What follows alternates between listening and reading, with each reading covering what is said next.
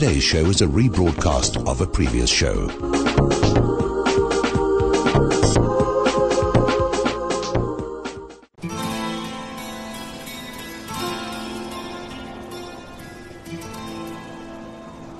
Wake up, boys, there's a light at the window. I can hear someone knocking on the door. There are voices in the street and the sound of running feet, and they whisper the word revolution. There are men coming down from the valleys. There are tall ships lying off the coast, and they carry the light in the dark of the night, like a whisper in the wind. Revolution. Bring my gun and a handful of silver. By the sea we will gather for the fight. It's been so many years, so many tears. We have lost once before, now we'll settle the score. When our cannons will roar, revolution!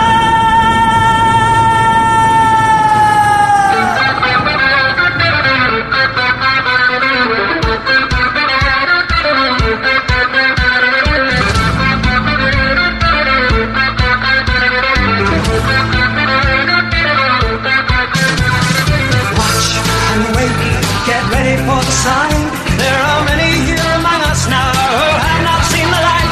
We must send the word to all the people in the land.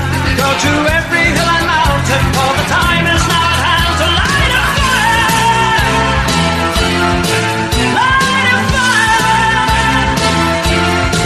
Light a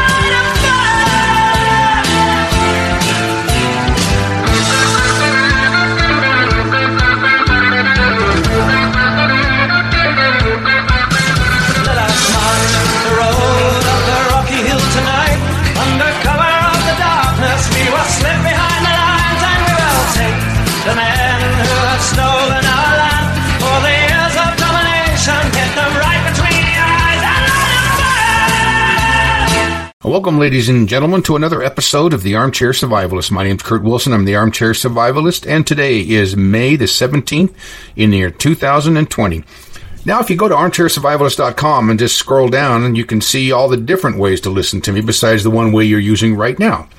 If you have one of them smartphones, you can download different podcast venues: TuneIn, Stitcher, Anchor, iHeartRadio. I'm on YouTube. There's all kinds of places there. I've got like 20 or so different podcast apps you can put on your phone. You can also listen live in the chat room, armchairsurvivalist.com. At the top of the page, you'll see a link that says listen live. Just click on that, and you go into the chat room, and you can listen. If you sign up in the chat room, well, then you can talk in there also, ask questions, answer questions. Most people just go in there and sit there and listen anyway. If you have a satellite system, I'm on Globalstar 3 satellite, Galaxy 19 transponder 5 KU band, frequency 11836, symbol rate 20.765. And that's down there at the bottom of every page. You'll see this thing that says ways to listen in red. So there's a live feed right there you can click on 24/7 and listen to Globalstar all the time if you want to. Also, you can call a number. It's area code 641-741-0371. Now, it's not toll-free. So 641-741-0371. Now, if you missed the show and you want to hear the last show or the last few shows or anything like that, you just go to, on the left-hand side of the page, any of the Armchair Survivalist pages, you'll see the little white nipper dog listening to the RCA Victor gramophone. Click on that, and that'll take you to a spot that page right there gives you all the different shows of the current year, and you just click on each one and listen to it, or you right-click on the target there. You'll see what I'm talking as. And I have it right here. It says, to save a show for later playback, right-click the player, then left-click Save Target As, and designate a location to save the show on. Most people just save Target As on their desktop, and then you can listen to it that way. I mean, there's all the different ways to it. You probably know more about this garbage than I do, because I don't. So anyway, those are all kinds of different ways you can listen to me. Now, I just sent out an email 2 days ago, to all the customers that Survival Enterprises, my company, has.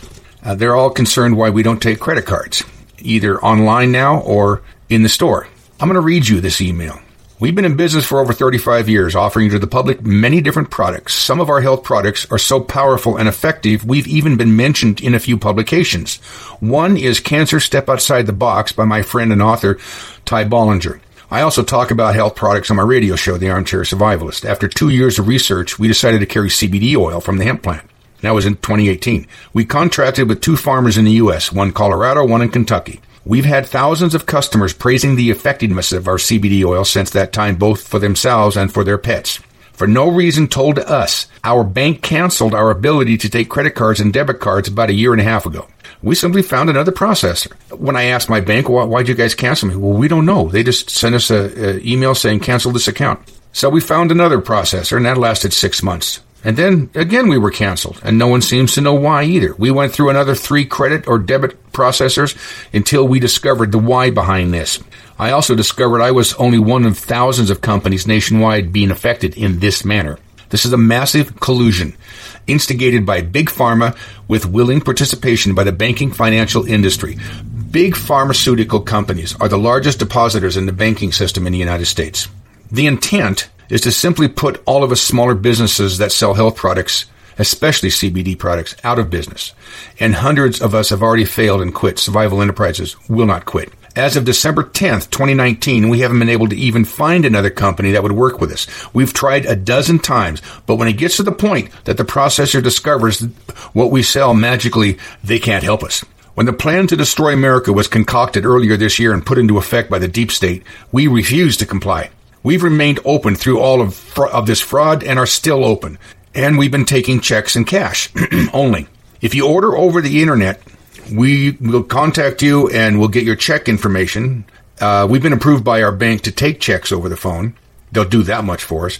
And then we just deposit that check. So you call us up on the phone, place an order, or you place an order online. We're going to call you back, and then we get your bank information. We print up a specialized check here in the office, and then it's deposited in our bank. That's fine. No big deal. It clears. It takes about 3 to 5 days to clear, and then we ship your order. Some of you choose to mail in your order with cash or your check or money orders or things like that. That's fine. All that mail-in stuff is fine. Survival Enterprises, has been attacked by the FBI, the ATF, the Franchise Tax Board, the EPA, the FDA. Hell, you just name an alphabet deep state agency, and I'm sure at least one time or another they tried to destroy us. They've never won. But now they discovered this backdoor manner to destroy business. Simply not allow them access to the credit system. We've been taking checks in our store as well, and cash, of course, but as many of us have had our income destroyed, checks have become problematic and have started to bounce. And I'll tell you personally, aside from the email I sent out, in the past month, we have at least one check returned every day. And most of the time, it's a mistake. As of today, though, our store in Hayden will only take cash, gold, silver, or a barter trade out if you want to work something out with us on products. We will not be taking credit cards or debit cards again. So that's very simple. No checks will be taken inside the store either. So again, you come into the store, you're going to be using cash, gold, silver, or we work out some kind of a barter thing. We're sorry if this is an inconvenience for you, but in this socialistic attempt to destroy all the small businesses in the U.S., Survival Enterprises will be the last dog out the door if we have anything to say about it. Thanks for being our customer. We're here to help as long as we can. So that's the email I sent out to everybody to kind of explain why things are changing. So it's very simple. Internet orders, we'll take your check. We can do that over the phone, or you can mail it into us. A money order is the same. Cash is the same. If you're going to mail cash, make sure you wrap it well in the envelope so people can't hold it up to the light and go, oh, look, there's money in there. Just be careful, okay? That's all. There's no guaranteed cash will ever get to me. But in 35 years of business, we've never had one problem. Never. And for that matter, in 35 years of business, I might have had a total of 1 chargeback from a credit card per year, maybe. So this is the kind of crap that we have to put up with. At least we have a business. At least we're making money. Obviously, we've lost about 75% of our income, but we're still making money. And speaking of income, let's now get into the economy. The Federal Reserve Bank on Thursday reported exactly how unequally this coronavirus economic downturn is hitting Americans. The lower income people are getting slammed. We all know that. 40% of those with a household income below $40,000 a year reported a job loss in March. We're talking about blue-collar workers. We're talking about people who work at Macy's or J.C. Penney's, GameStop stores, or little stores like that. Even the employees from those little mom-and-pop places. 40% of them lost their jobs. The thing is that you're supposed to be getting an extra $600 a week. Now, for unemployment. You file for unemployment, you're going to get your normal unemployment plus $600 a week. Except that runs out the end of July. So you'll be back in the same boat. So what's being hurt mostly here are the people, the lower income people. And I was browsing around on the news last week, and I see this lady that was complaining because Uber, and she used to work for Uber, Uber laid off 3,500 people. Yeah, they didn't lay off, they fired them. 3,500 people. Now, this confused me. These aren't the drivers. These are the suits. These are the people running Uber. How can you have 3,500 people who are of no consequence, and you can fire them and not worry about running your company? It's almost like the U.S. government. If you think it's bad here, in India, just last month, they lost 122 million jobs. 122 million. And another problem that we're having in the economy is that people aren't choosing to go back to work. I have a friend downtown who has a salon, and she has 4 people that work for her. And she can go back to work as of Saturday in Idaho or in Coeur d'Alene. I don't know if it's the whole state. Well, she called all 4 of them up, and all 4 of them say, no, we're making a hell of a lot more on unemployment now than we can working for you. Well, now all she has to do is call up the unemployment office and say that they refuse their job back, and they lose their unemployment. So you can't play that game. I'm just word of warning you guys. If any of you are out there saying, well, no, I'm making a lot of money now on unemployment, I don't want to go back to work. If you're called back and you don't go, you lose your unemployment. Now here's the thing, and this is an article from Trade Advisor in the White House, and he was talking that Trump took 3 years to build this economy up to be the strongest ever in history and in the world. And it took the Chinese Communist Party 60 days to bring it down. I'll have a link next week. I picked up a little talk by a man and woman about who actually took down this economy. It's not the Chinese communists, really, but I mean, this is what he was saying. The Chinese communists destroyed a whole U.S. economy in 60 days. It was people, you want to know who it is. You look around when you're out and about and look at the people wearing the masks. Those are the sheeple. Those are the ones that brought down the economy. Those are the ones that closed their business because they were afraid to stay open because they were sure they'd get diseased. I'm not kidding. We were up here. I'm up here in Coeur d'Alene. I went shopping yesterday, and here's this woman comes out of the store pushing a cart with gloves on and a mask, and she pushes her food over to her car, and she takes a plastic bag and opens her doors to her car with it. And I'm like, why the hell would she? She's afraid of disease. So what's happening is people are closing their business and they're not being told directly to do so. Up here, we chose not to close it. We said, you know what? Thank you for the kind thoughts. Now go to hell. And we stayed open. It wasn't until a month later I discovered that we're an actual essential business. So we stayed open anyway. I didn't care. You're not going to tell me to close my doors. I'm sorry, that just doesn't work. This isn't Nazi Germany. And I've had 4 different people walk into the store, and all 4 of them owned a small business up here. And all 4 of them closed their business. And I said, why did you close? Did somebody come in the door and tell you to close? No, the governor told us to close. I said, you should have done like I did. Ignored him and stayed open. We had a friend of ours that runs a restaurant, and he stayed open. After about a month of him staying open, he just said, this is ridiculous, and he gave up because he has a very high-class restaurant. How do you think it's going to look when everybody wears a mask in your restaurant? It looks like you're diseased. This is the thing. We are shutting this economy down. We did all this.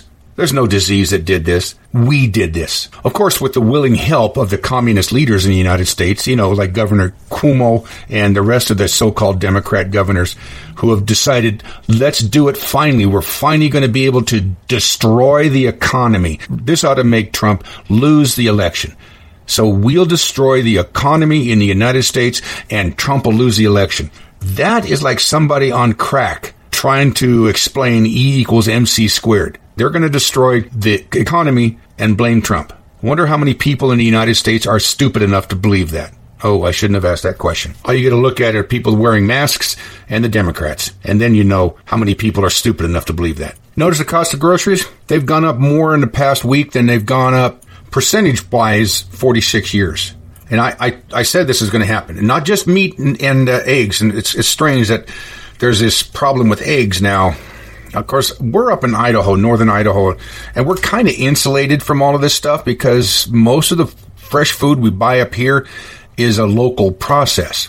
But the price of meats and eggs and fish and poultry rose about depending where you are, from 4% to 20%. I've seen 20% hikes, especially in California. Fruits and vegetables, 1.5%. Cereals and bakery products, about 3%. We are getting a lot of people up here, a lot of potato farmers. They just come into town, find a vacant corner, set up. They don't even sell their products. They say free potatoes, free onions, free whatever. And people show up, thank them, donate some money to them, and leave and pick them up. You know, I've got about 20 pounds of potatoes. Now, most of them are seed potatoes. I can plant my whole backyard with seed potatoes right now. There's so many of them out there. People are just, they're not going to plant them. They're not going to plant them at all. They're getting rid of them. They don't have an option. They can't afford to plant them. Well, here's another point. We have been losing for the past 20 years farmland in the United States, not by erosion, but because other countries are buying it up. China is buying up the majority of food production in the United States, food lands in the United States, farms. There's about 5,000 acres south of here that now belongs to, and they hide the name. They don't use their name. This is a Chinaman buying this. No, this is some other corporation buying it, and turns out that corporation is owned by China. And when I say China, I mean Chinese Communist government. You don't own anything in China. The government owns it. This is what communism is. They let you have it for a while until they want it. If they want it, whatever it is, they'll say, now give that to me, and you can't say anything because, well, if you did, they'd kill you. The Chinese government owns Smithfield meat processing. They're the largest meat processing company in the United States. They do millions and millions of tons of pork a year. Now, we're having trouble getting pork in the United States, and I'm seeing this. I've gone to 5 different supermarkets here up in North Idaho, and it's that, yes, they have restrictions on how much you can buy, but it's nothing there. There's nothing there. There's like 4 packages, and that's it. Except going to China, Smithfield is sending tons and tons and tons of pork to China. They're exporting our protein that's growing by U.S. farmers to China. Just so you know, the Smithfield Foods is not it's not a small company. When I say it's the largest meat processing company on earth, it's not just in the United States. I mean on earth. Because this company owns so many other companies. Now remember, this is communist China. Every person in China is a communist. There is no ifs, ands, or buts. There's no, but I'm a libertarian crap. If you're in China, it's because you're a communist. I can give you a list of names of companies that communists, the same people who own Smithfield, own. Ag Protein, Agri Plus, Agrivet, Animex Foods. I'm just going down this massive list that I have here. See if I can find some that people understand. Oh, here's one. Armor, Eckrich Meats. They own Armor. Armor brands are owned by Communist Chinese. Beef Liquidation Corporation, Best Solutions, Brown's Realty, Cattle Inventory, Chief Milling Partners, Coldfield Investments, Crystal Peak Environmental, Cumberland Gap, Hickory Hills, Old Kentucky, Old English, Pine Mountain, Farmland Foods. See, this is what the Chinese did. This is known as insidious. In an evil manner, they've taken over production of a large percentage of food production in the United States. And it's not just the United States. See, here's how they do it. We want cheap, so we buy crap from China. And then because we buy so much crap from China, the Chinese government is getting rich. So they use their money to fund their military, which is not measured in millions, but billions of people. They also go out into other countries and buy major production parts. Also in the United States, it's farmland and meat processing. In Canada, it's gold. They're buying major gold fields now up in Canada. Let's see. Now, you know, it's funny when this, maybe it's not so funny. When this first started, when this Wuhan virus thing first hit, I had a massive segment under the Wuhan, because, you know, I have different segments: economy, food and health, Wuhan, liberal psychosis, you know. Well, now Wuhan is the smallest one, and government threat is the largest. But let's get into the Wuhan one. Now, everybody's screaming about how many people are dying in their country, and the UK is the same as everyone else. So many people dying in the UK. Do you know that the UK never closed their borders? They never closed their borders. They never monitored or stopped flights into the UK. Millions of communist Chinese landed there, more Muslim invaders, and they're still doing it.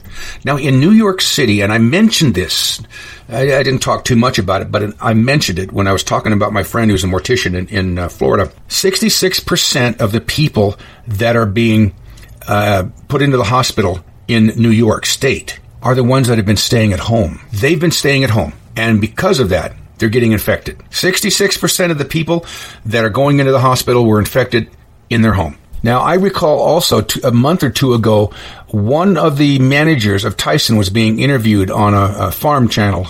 I get up about 4 a.m. sometimes and I watch those. And he said, yeah, we got about 200 people that are infected in our plant. And the problem is what they do at home. And the reporter goes, what do you mean what they do at home? So, well, these people have no hygiene. They have no hygiene sense whatsoever. They have 3 families living under one roof. They do what they want, when they want, the way they want, and the hell with anything else that has to do with reality or being in America.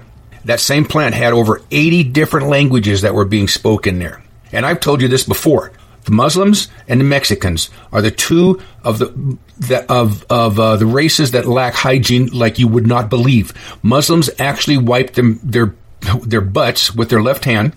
You can look it up yourself if you don't believe me. And the Mexicans, and I hate to use generalities with this, but I have to. Mexicans are very unhygienic. If they remember, they might wash their hands after they're done using the bathroom. Now, I've met Mexicans that were extremely hygienic, more so even than I am. But that might be like 5%. So you have these two races that are working in most of the meat plants. And when they go home at night, they don't give a damn about rules. They don't care that they have to wear a mask at work. They don't care. Because they go home and they do whatever they want, and then they pass the disease on. And this is what's happening. And this is happening in the majority of the world. You're not picking up this disease by going outside, by going to a business or something. You're picking it up at home because you're not hygienic. Just normal hygiene, for crying out loud. I've been to homes of people who haven't vacuumed in 2 or 3 months. And I can blow on their floor, and there will be not dust bunnies, but dust monkeys jumping around. And this is what this guy mentioned. He said that, it's what these people are doing at home. It's because they are not taught in their society how to be hygienic. And then they come back to work and they claim that they picked the disease up here. We know better, but we can't say better because it's not politically correct. Now, speaking of masks, the Surgeon General of the United States came out and said that masks will increase your infection rate if you're not sick. I watched the interview with him. He said, look, what happens with a mask? And I watched this. Fauci was being, Trump was doing a speech, and there was all the experts behind Trump, and there was Fauci fiddling with his mask. And the Surgeon General said, you're going to raise your possibility of infection because you will be fiddling with your mask. I think he said 23 times an hour, as long as you're wearing the mask. He said, if you're not sick, you don't need the mask. Fauci said exactly the same thing. There's a lot of confusion among people and misinformation surrounding face masks. Can you discuss that? The masks are important for someone who's infected to prevent them from infecting someone else. Right now in the United States, people should not be walking around with masks. You're sure of it? Because people are listening really closely to this. Right now, people should not be walking. There's no reason to be walking around with a mask. When you're in the middle of an outbreak, wearing a mask might make people feel a little bit better, and it might even block a droplet, but it's not providing the perfect protection that people think that it is. And often there are unintended consequences. People keep fiddling with the mask and they keep touching their face.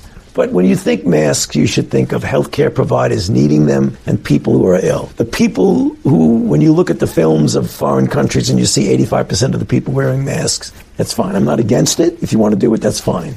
But it can lead to a shortage of masks. Exactly, that's the point. It could lead to a shortage of masks for the people who really need it. Now, many of you are not going to remember this, but when I was a kid, there was a big push up to cure polio, which we pretty much did in the United States. But there were a lot of people who were having very, very big problems taking the vaccine. So they created not really a pill, they just decided that they could take a special form of the vaccine and put a drop of it on a sugar cube and then give it to you and let you suck on it and eat this is the sugar cube, and now you're inoculated. Well, apparently there's a company that's using that same concept about vaccine for this Wuhan virus. And you won't have to get an injection. It'll just be a tablet. So it's a food grade type of thing. And when I read this, I'm thinking, that reminds me of when I was a kid and I had that polio vaccine on a sugar cube. And then I realized if this is food grade, if this can be taken into your intestines and administered, what's to stop them from either chemtrailing it and dropping it all over the world or just putting it in a water supply? Ugh. Okay, so if you go to armchairsurvivalist.com, any of the pages, you'll see on the left-hand side show notes, a link. If you click on that, it'll take you to a page that gives you the list of all the different shows that I've done the current year. If you click on any of the dates of those shows, it will take you to a specialized page that has all of the notes that I talk about, where I get all of my information. And you can click on the link that talks to you about this tablet vaccine and how it's going to a human trial real quick. All right, now we're getting into the liberal psychosis. I've said this for decades. We have been invaded by the enemy, and the enemy is communist Chinese. People have this weird idea that just because a guy is Chinese doesn't mean he's not the enemy, or a guy is Chinese, so he might or might not be a communist. No, I'm sorry. Every person from China is a communist. And we let them in our country, and then we hire them into positions of importance, especially if they're trained academic of some kind. I don't know how many times I've looked in the news and seen how somebody at Los Alamitos nuclear test ground is arrested for transferring state secrets to Chinese communist agents, or how a professor somewhere is caught funding terrorist organizations, or I don't know. Years ago, my uncle worked in a very famous secretive laboratory, Livermore, and he had a professor that worked with him. They were working on some kind of program, and it turned out this guy was taking all the work home and photocopying it at night at his house. He had a $20,000 Xerox machine in his front room, and he was using that to photocopy everything. And then he would take the photocopies and reduce them in microfilm, and then he would simply mail them to his communist masters, or whatever you want to call it, handlers. And I don't understand why we keep allowing this to happen over and over and over and over again. A professor in Arkansas, an engineering professor, the University of Arkansas, he's been arrested by the FBI, and he's facing 20 years in prison for hiding funding that he received from the communist Chinese government. Now, you hear all of this stuff. You read this little article, and then you hear about another one, and then you hear about another one, and they don't tell you that these people are Chinese. You have to find it out. And this is happening all over the United States.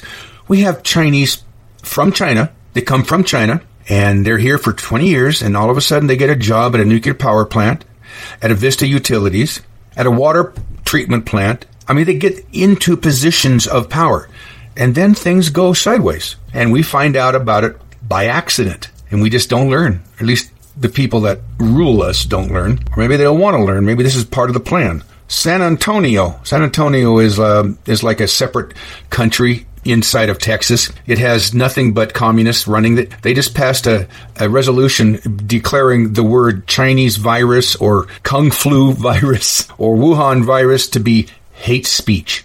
It's hate speech. So Facebook now remember, we're under the category of liberal psychosis. So this is what we're talking about now. So Facebook came out and said that big tech is essential to free speech. So the head of Facebook is saying, we are essential to free speech because we promote free speech. As I understand your background, you're not a Republican and nor are you a conservative. Is that accurate? That would be an understatement. And indeed, you're the former editor-in-chief of Psychology Today. Correct. So you're a respected academic. You testified before this committee that Google's manipulation of votes gave at least 2.6 million additional votes to Hillary Clinton in the year 2016. Is that correct? That's correct. I want to make sure I understand. You personally supported and voted for Hillary Clinton. I was a very strong public supporter of Hillary Clinton, yes. So you're not dismayed that people voted for her, but your testimony is that Google is, through bias in search results, manipulating voters in a way they're not aware of. On a massive scale. And what I'm saying is that I believe in democracy. I believe in the free and fair election more than I have any kind of allegiance to a candidate or a party. And looking forward, if I understood your testimony correctly, you said in subsequent elections, Google and Facebook and Twitter and big text manipulation could manipulate as many as 15 million votes in a subsequent election? In 2020, if all these companies are supporting the same candidate, there are 15 million votes on the line that can be shifted without people's knowledge and without leaving a paper trail for authorities to trace. Now you described the Go Vote reminder, and you said it wasn't a public service announcement, but rather manipulation. Can you explain how? I'm not sure everyone followed the details of that. If on Election Day in 2016, if Mark Zuckerberg, for example, had chosen to send out a Go Vote reminder just to Democrats, and no one would have known if he had done this, that would have given that day an additional at least 450,000 votes to Democrats. And we know this without doubt because of Facebook's own published data, because they did an experiment that they didn't tell anyone about during the 2010 election. They published it in 2012. It had 60 million Facebook users involved. They sent out a Go Vote reminder, and they got something like 360,000 more people to get off their sofas and go vote, who otherwise would have stayed home. The point is, I don't think that Mr. Zuckerberg sent out that reminder in 2016. I think he was overconfident. I think Google was overconfident. All these companies were. I don't think he sent that out. Without monitoring systems in place, we'll never know what these companies are doing.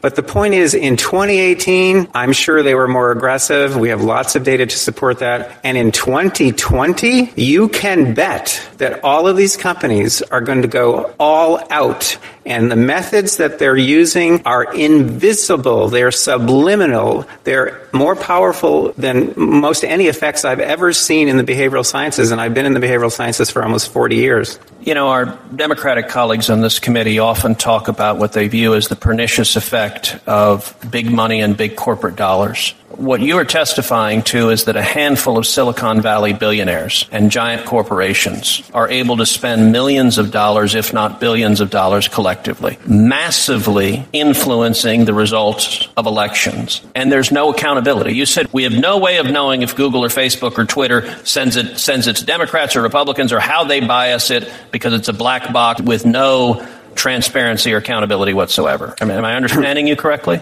Senator, with respect, I must correct you. Please. If Mark Zuckerberg chooses to send out a Go Vote reminder just to Democrats on Election Day, that doesn't cost him a dime. Do you happen to know who the Hillary Clinton campaign's number one financial supporter was in the year 2016? I think I do, but please remind me. The number one financial supporter of the Hillary Clinton campaign in the 2016 election was the parent company of Google, Alphabet, who was our first witness. They were her number one financial donor, and your testimony is, through their deceptive search methods, they moved 2.6 million votes in her direction. I would think anybody, whether or not you favor one candidate or another, should be deeply dismayed about a handful of Silicon Valley billionaires having that much power over our elections to silently and deceptively shift vote outcomes. Again, with respect, I must correct you. The 2.6 million is a rock bottom minimum.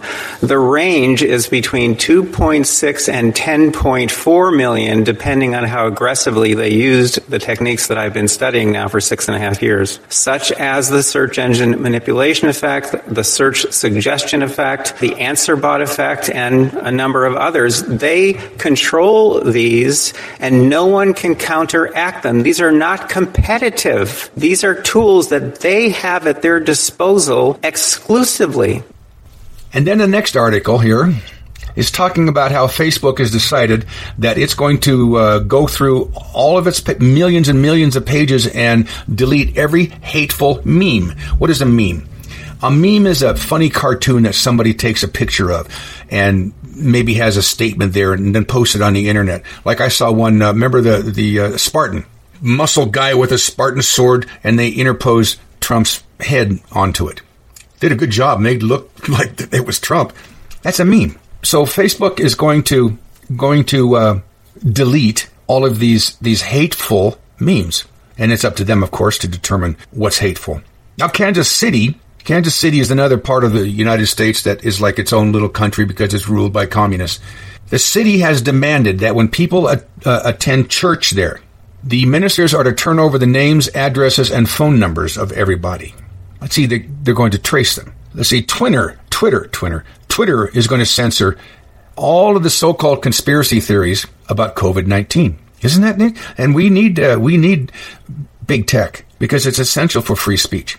Here's the definition of not free speech. This is a attack dog from CNN. His name is Stelter, and he comes out and he was talking about the obsession that conservatives have with this Russian probe. But we have an obsession with the Russia probe, but what he has is not considered an obsession. So disappointing to look at what we're seeing from right-wing media these days, where there's such an obsession with the deep state and these revelations about the Russia probe.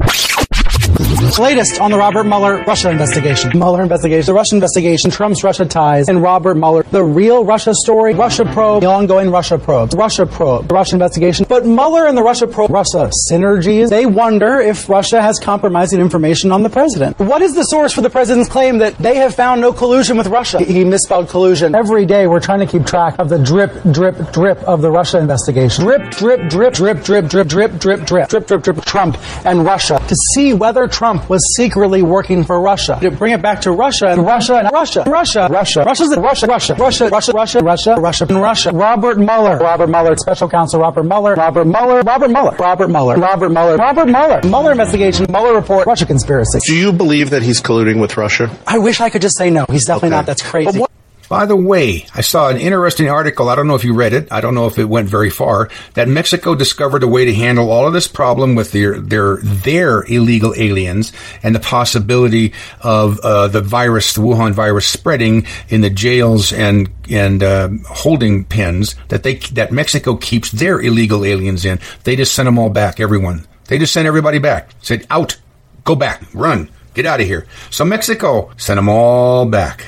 Now we're going under the government threat, and this is the thing that's going to start the new civil war when it pops up. And it's we don't know where it's going to pop up. It's going to pop up somewhere where somebody's finally had enough of this crap.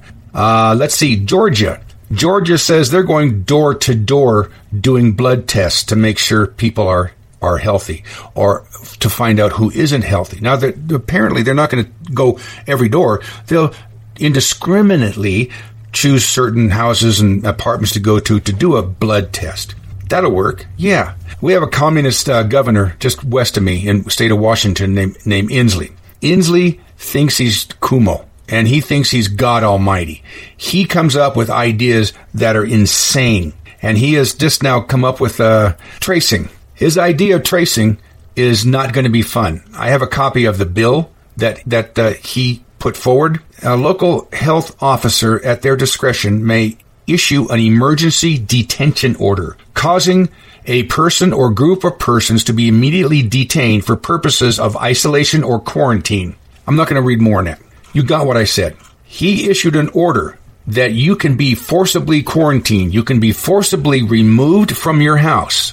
Or if you choose to not quarantine, if you choose not to go, then what he is saying also, for those individuals that refuse to cooperate with contact tracers, and these are the brown shirts that are going to be going door to door, and they're going to be checking your temperature, and they're going to be asking you some questions, and if you refuse to cooperate with them or refuse testing, you will not be allowed to leave your home to purchase basic necessities such as groceries and or prescriptions. So this communist bastard is threatening the state of Washington with forced detention. Ventura County in California came right out and said he's going to track down anyone who is sick, and we're going to detain them. Well, actually, he used the word hunt down. If you want to open up your business in Kansas, this is that communist country within a country, you're going to have to track everyone who comes in. So everybody walks in your door, you got to get their name, address, phone number. Those are the three things that I know about: name, address, and phone number. As a matter of fact, this Washington quarantine order thing from Inslee, he says, yeah, restaurants can open up in a week or so, and you will be taking everybody's name, address, and phone number. Oh, and email address. So if you walk into a restaurant in the state of Washington, you're going to have to fill out a form to eat there. I wonder how well that's going to go over. I can tell you one thing, it is definitely not going to go over here in the state of Idaho. It might be in southern Idaho, because we don't really consider that Idaho. That's nothing more than northern California. New Orleans restaurants and stores are going to have to track customers. You're going to have to pay it. You're going to have to fill out a form if you want to go into a store or a restaurant in New Orleans. Now, you know what's funny is that there's so many similar rules by all of these governors.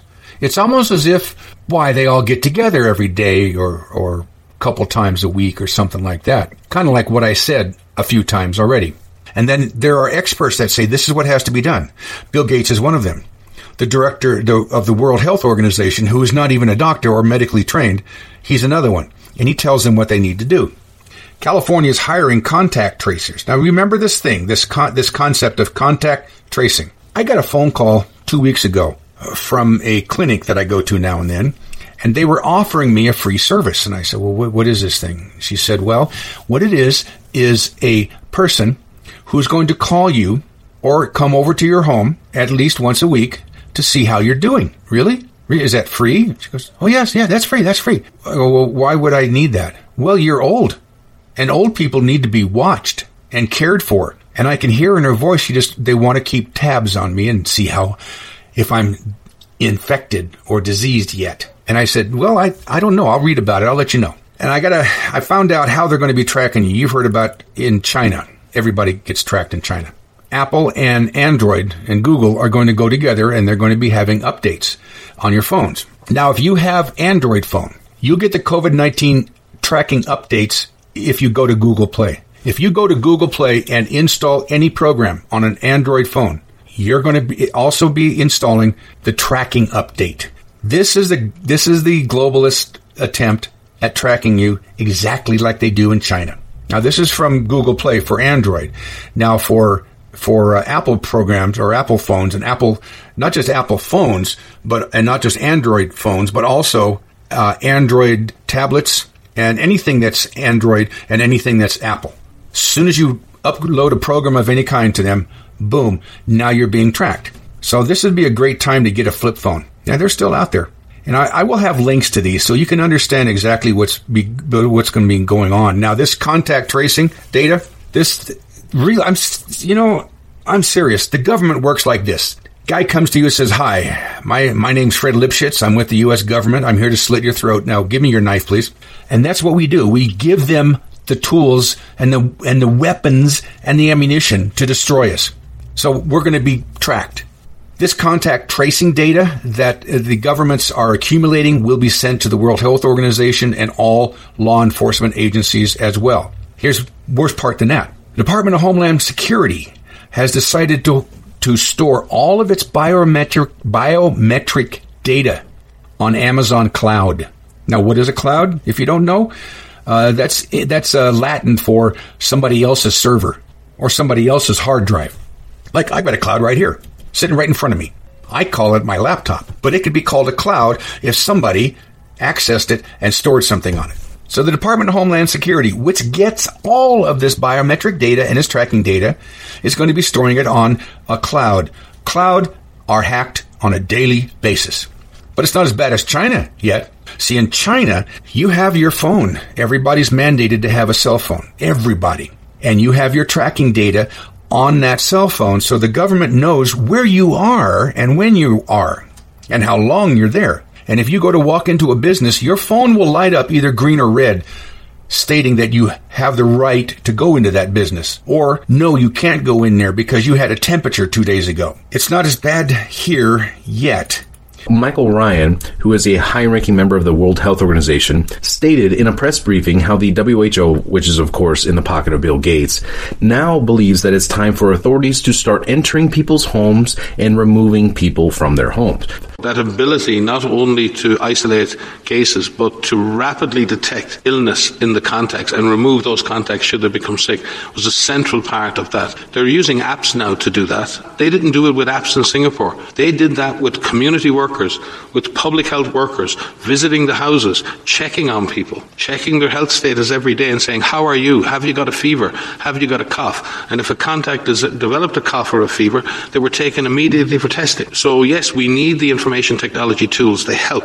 Public health practitioners, doctors, nurses, community workers working with communities to detect cases at community level. And the most likely person to become a case is someone who's been a significant contact of another case. And at the moment, in most parts of the world, due to lockdown, most of the transmission that's actually happening in many countries now is happening in the household, at family level. Transmission has been taken off the streets and pushed back into family units. Now we need to go and look in families to find those people who may be sick and remove them and isolate them in a safe and dignified manner. Now, I know that many people here, especially in the United States, think that this could never happen. Probably those same people who thought that just a couple months ago that it would be impossible for the entire country to be placed on lockdown because people wouldn't put up with it because we have rights, right? Now, this is being said as we're still on lockdown. Now, for those of you who cannot wait for the government to lift the lockdowns, as many states say they're preparing to do,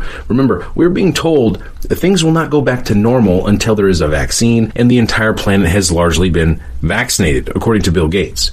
You don't get to ignore what's going on here. There will be the ability, particularly in rich countries, to open up if things are done well over the next few months. But for the world at large, normalcy only returns when we've largely vaccinated the entire global population.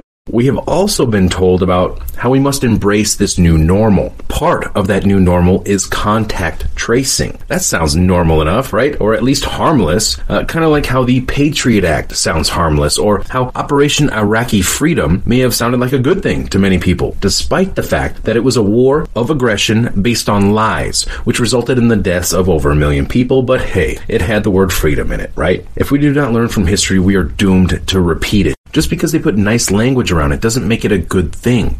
So what exactly is contact tracing? Well, according to California Governor Newsom, contact tracing combined with expanded testing is a pillar of the state's modified stay-at-home order. The goal is to track and trace every person in the state who may have been exposed, then quickly isolate and test them. So in other words, the state cannot open up without contact tracing, and only then it would be a modified stay-at-home order, not actually removing the lockdown in its entirety, hence the new normal. Limited lockdowns. How are they going to accomplish this? In their own words, California is building an army of 20,000 people. This escalated from reports of 10,000 people just about a week ago, who will be trained as disease detectives, serving 6 to 12-month-long gigs, as they call them, that demand skills ranging from data entry to psychology to project management and crisis intervention, saying that the state is providing a, quote, customer service. While others may see this as customer service, some will call it the new secret police. California will serve as the test pilot for this program, which looks to expand nationwide and serve as the template for the entire country. Have a listen for yourself from officials in Ventura County, California. We are beginning a program today, and it's a pilot program which will certainly grow into something larger and larger, and that is a community contact tracing program. A contact is a person who's been exposed to someone that we document to have the COVID infection. When we find someone who has a COVID infection, those people are immediately isolated, but we also work with them to figure out who their contacts were. But the purpose of this program is to bring on people. We're going to start with 10 people, We may bring on up to 50 or even more as the program grows and as we see the needs for it. As we do more testing, we will find more and more people who have COVID-19. And again, we'll isolate every one of them, and we will find every one of their contacts, and we will make sure that they stay quarantined, and we'll check in with them every day. And this is occurring in many, many other states as well, perhaps all of the states in our country. Is it just me, or does this sound an awful lot like what the World Health Organization official was just suggesting or dictating about a month ago? Do you see where this is going? Did you not just hear them say with their own mouths that they intend to remove people from their homes, presumably against their will? Welcome to the new normal. Welcome to COVID-19 84. Will you just comply when they show up at your home to remove your wife or your children? After all, they're going to tell you it's for the greater good. We have something called politicians here. And we have one that says this guy is an insane black. He's a racist. He hates whites. He's a Democrat. Bobby Rush, Representative Bobby Rush. I've talked about him before. He's wacko. He put forward a bill. You'll love this. It's HR House Resolution 6666, which pretty much gives the U.S. government the complete right and ability to track us in millions of different ways we've not even dreamed up yet. I don't know how far that's going to go. The fact that we've allowed this kind of insanity to come into this nation just shocks me. Doesn't shock me that it's a Democrat doing it, because they're the ones that do all of this evil crap with the help of these Republicans that used to be Democrats but now call themselves Republicans because no Republican was running for that office. Google is donating 10,000 cameras to hospitals. They're part of the Nest security system. So this is on the cloud again. So Google is donating 10,000 cameras to hospitals. Now, what happens with these cameras? Why, you can access them on your cell phone and see in present time exactly what's going on. But it's all being stored on the cloud for access at a later time by all law enforcement agencies worldwide, Department of Homeland Security, World Health Organization. And this is where they can accumulate so much personal biodata that it's astounding. So everybody who walks by one of those cameras in any hospital that they're in, they're going to be videotaped and they're going to be copied, and their face recognition is going to be going into this system. Here's a thing that I'm finding extremely stupid. Governor Cuomo ordered nursing homes in New York to accept patients that test positive with the Wuhan virus. And I'm finding the same exact thing happening all through the United States where there's Democrats as governors. They're ordering nursing homes to take sick patients in. So even if you're skeptical of social distancing and masks, even if you believe the mass quarantines we're living under are insane and counterproductive, and of course they are, it should be pretty obvious that you want to keep sick people away from places where there are a lot of elderly people, nursing homes specifically. In the state of New York, though, the Governor Andrew Cuomo did the opposite. Nursing homes were required under the Cuomo administration to admit people infected with coronavirus. Now, 5,000 or more nursing home residents in New York have died of the virus. 5,000. That's more deaths than in any other state except New Jersey. And that's just in nursing homes. Nicole Maliotakis is a New York Assemblywoman and congressional candidate. She joins us to consider what is a growing scandal in New York. Nicole, thanks so much for coming on. Why would they do this? Well, thank you, Tucker, for exposing this, because it is truly an outrage.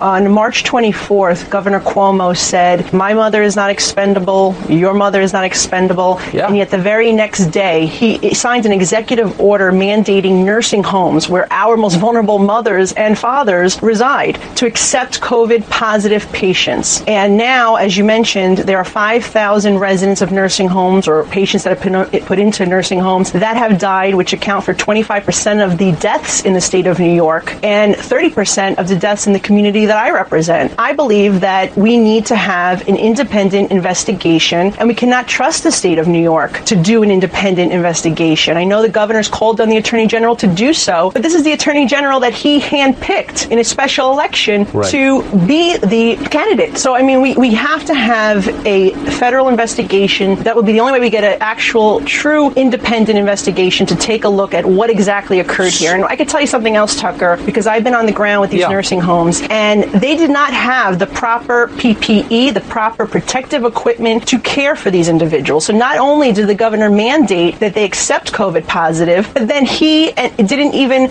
provide the proper protective equipment to keep them safe and stop the spread from within the nursing homes. And we had pushed them on this. We said at least mandate the local municipalities to provide this protective equipment. So I knew Cuomo when he was HUD secretary in the 90s under Clinton. He's an extremely political person, very politically calculating, not stupid either. You're in politics. Really quickly, what was the political calculation in this decision? There must have been one. Look, to be honest, I don't know what the calculation was at that time. All I can tell you is that it doesn't make any sense when all of us are saying that our most vulnerable, most affected by COVID, to put them in the nursing homes. My colleagues and I were scrambling for protective equipment to get to the nurses at these nursing homes because the city and the state were not providing an adequate supply. But what I can tell you is just 2 days later, on the 27th, he let 1,100 parolees, people that broke parole, to be released from the prisons. So what shows you is his priorities, that he cared more about protecting the interests of these 1,100 criminals than he did for our elderly. And that is absolutely outrageous, Tucker. Because they're just American citizen taxpayers. They're not criminals or vagrants or illegal aliens. So, who cares about them? Shut up and pay the bills. That's their view.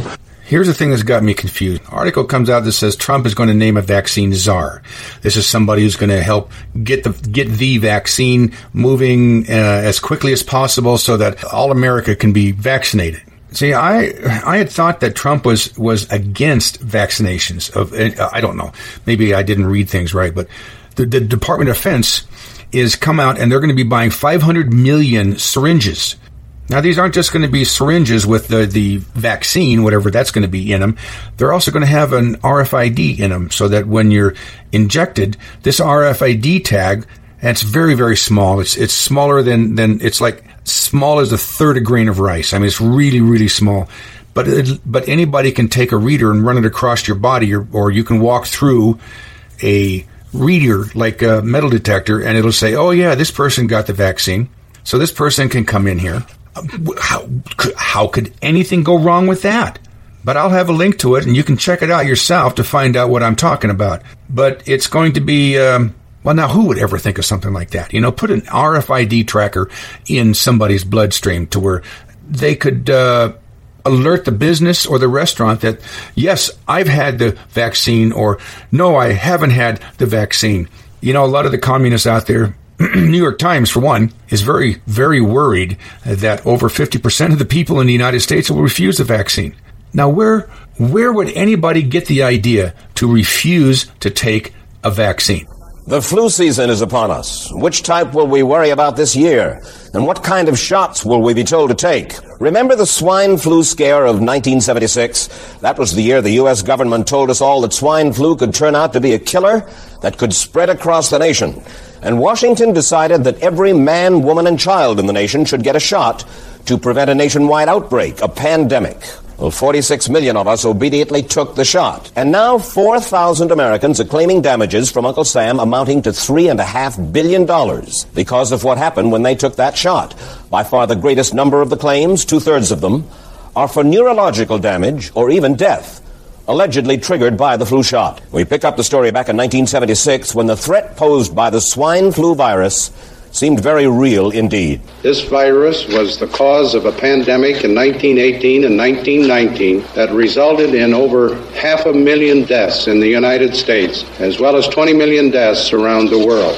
See how easy it is to... Thus, the U.S. government's publicity machine was cranked into action to urge all America to protect itself against the swine flu menace. Influenza is serious business. During major flu epidemics, millions of people are sick and thousands die. Well, this year you can get protection. The vaccines are safe, easy to take, and they can protect you against flu. So roll up your sleeve. Protect yourself.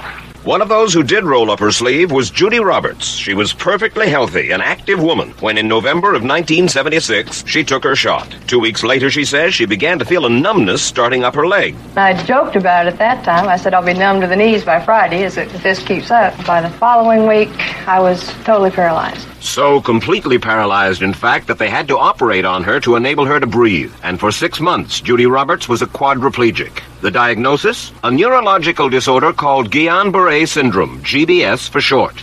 Judy Roberts' paralysis confined her mostly to a wheelchair for over a year. But this disease can even kill. Indeed, there are 300 claims now pending from the families of GBS victims who died, allegedly as a result of the swine flu shot. In other GBS victims, the crippling effects diminish and all but disappear. But for Judy Roberts, progress back to good health has been painful and partial. Now, I notice that your smile, Judy, is a little bit constricted.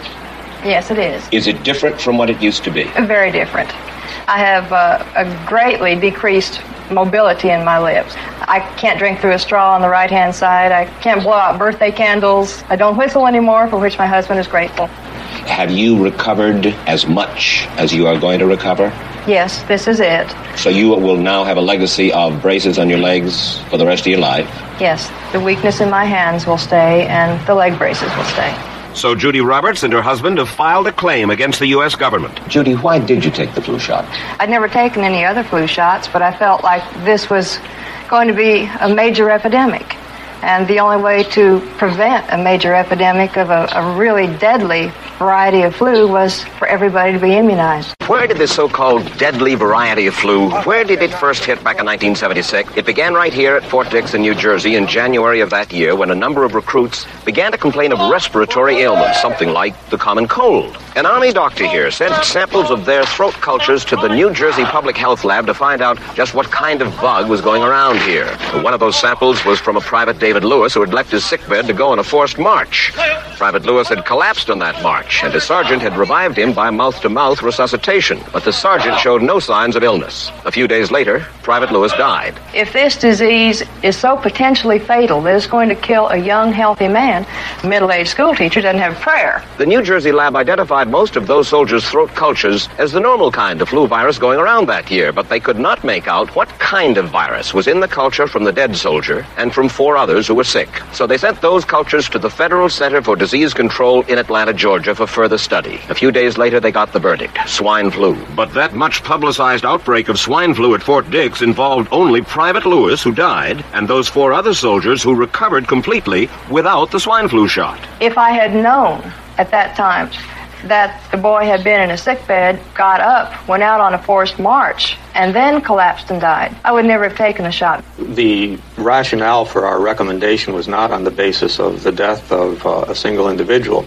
but it was on the basis that when we do see a change in the characteristics of the influenza virus, it is a massive public health problem in this country. Dr. David Sensor, then head of the CDC, the Center for Disease Control in Atlanta, is now in private industry. He devised the swine flu program, and he pushed it. You began to give flu shots to the American people in October of 76. October 1st. By that time, how many cases of swine flu around the world had been reported? There had been several reported, but none confirmed. There had been cases in Australia that were reported by the press. There were cases in... None confirmed. Did you ever uncover any other outbreaks of swine flu anywhere in the world? Now, nearly everyone was to receive the shot in a public health facility where a doctor might not be present. Therefore, it was up to the CDC to come up with some kind of official consent form, giving the public all the information it needed about the swine flu shot. This form stated that the swine flu vaccine had been tested. What it didn't say was that after those tests were completed, the scientists developed another vaccine, and that was the one given to most of the 46 million who took the shot. That vaccine was called X53A. Was X53A ever field tested? I can't say. I would have to... It wasn't? I don't know. Well, I would think that you're in charge of the program. I would have to check the records. I haven't looked at this in some time. The information form, the consent form, was also supposed to warn people about any risks of serious complications following the shot. But did it? No, I had never heard of any reactions other than a sore arm, fever, this sort of thing. Judy Roberts' husband, Gene, also took the shot. Yes, I looked at that document. I signed it. Nothing on there said I was going to have a heart attack or I'd get Guillain-Barré, which I never heard of. What if people from the government, from the Center for Disease Control, what if they had indeed known about it? What would be your feeling? They should have told us. Did anyone ever come to you and say, you know something, fellas? there's the possibility of neurological damage if you get into a mass immunization program. No. No one ever did? No. Do you know Michael Hatwick? Yes. Mm-hmm. Dr. Michael Hatwick directed the surveillance team for the swine flu program at the CDC. His job was to find out what possible complications could arise from taking the shot and to report his findings to those in charge. Did you know ahead of time, Dr. Hatwick, that there had been case reports of neurological disorders, neurological illness, apparently associated with the injection of influenza vaccine? Absolutely. You did? Yes. How'd you know that? By review of the literature. So you told your superiors, the men in charge of the swine flu immunization program, about the possibility of neurological disorders? Absolutely. What would you say if I told you that your superiors say that you never told them about the possibility of neurological complications? That's nonsense. I can't believe that they would say that they did not know that there were neurological illnesses associated with influenza vaccination. That simply is not true. We did know that. I've said that Dr. Hatwick had never told me of his feelings on this subject. Then he's lying. I guess you would have to make that assumption. Then why does this report from your own agency, dated July 1976, list neurological complications as a possibility? I think the consensus of the scientific community was that the evidence relating neurologic disorders to influenza immunization was such that they did not feel that this association was a real one. You didn't feel it was necessary to tell the American people that information? I think that over the years we have tried to inform the American people as fully as possible. As part of informing Americans about the swine flu threat, Dr. Sensor's CDC also helped create the advertising to get the public to take the shot. Let me read to you from one of your own agency's memos planning the campaign to urge Americans to take the shot. The swine flu vaccine has been taken by many important persons. Example, President Ford, Henry Kissinger, Elton John, Muhammad Ali, Mary Tyler Moore, Rudolph Nureyev, Walter Cronkite, Ralph Nader, Edward Kennedy, etc., etc. True? I'm not familiar with that particular piece of paper, but I do know that at least of that group, President Ford did take the vaccination. Did you talk to these people beforehand to find out if they planned to take the shot? I did not know. Did anybody? I do not know. Did you get permission to use their names in your campaign? I do not know. Mary, did you take a swine flu shot?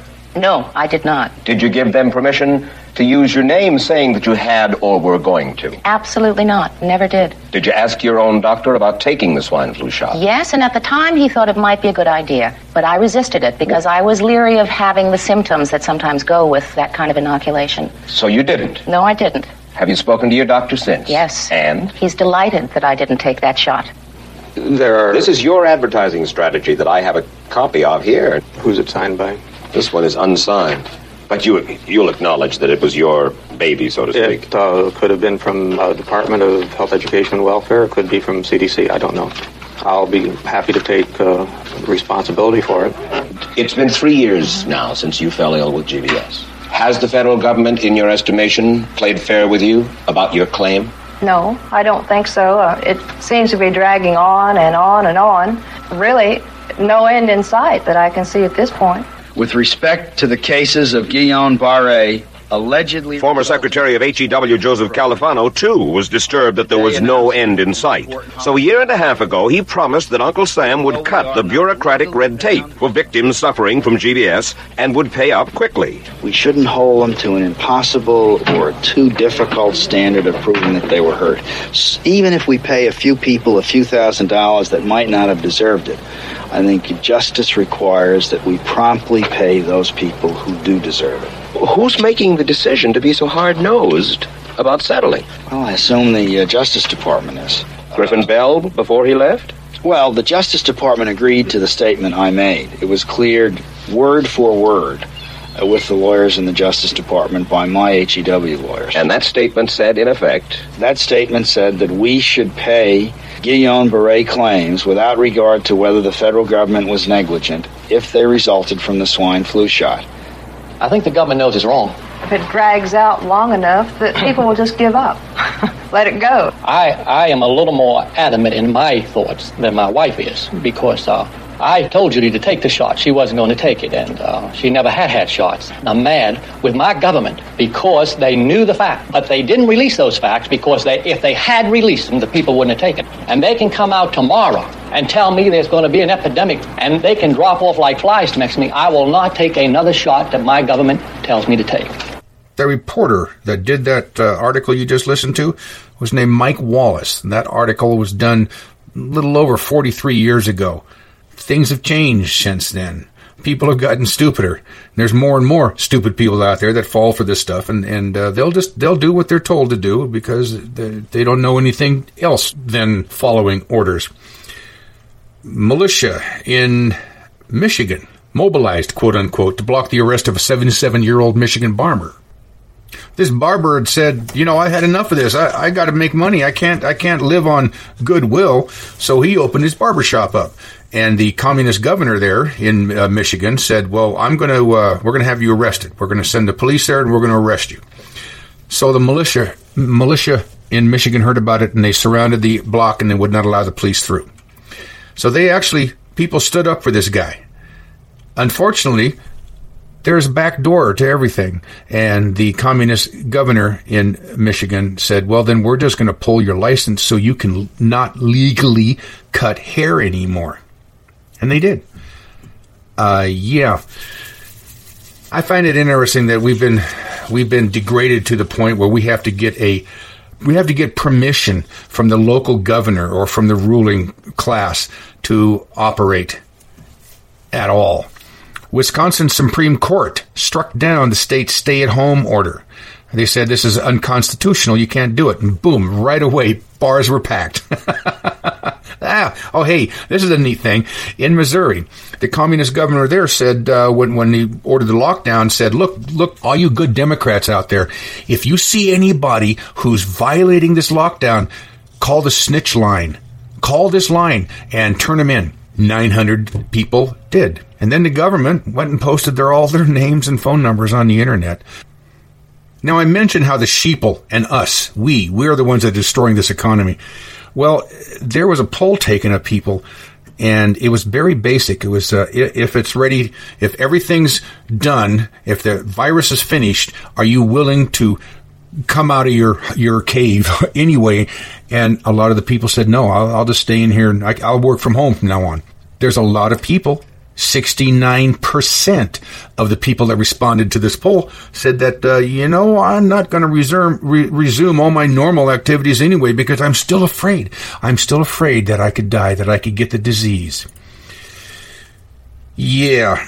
Well, April, as every month before it, has far surpassed the previous month in firearm sales.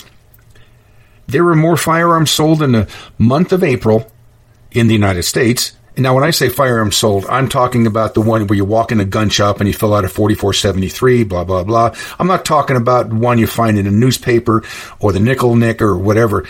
So the federal firearm license firearm sales were the highest in recorded history in April. These deep staters are so arrogant, they think that nothing can ever happen to them. Well, I hope they're right, but unfortunately, as long as we have politicians, we're going to be lied to over and over. Let me get this straight.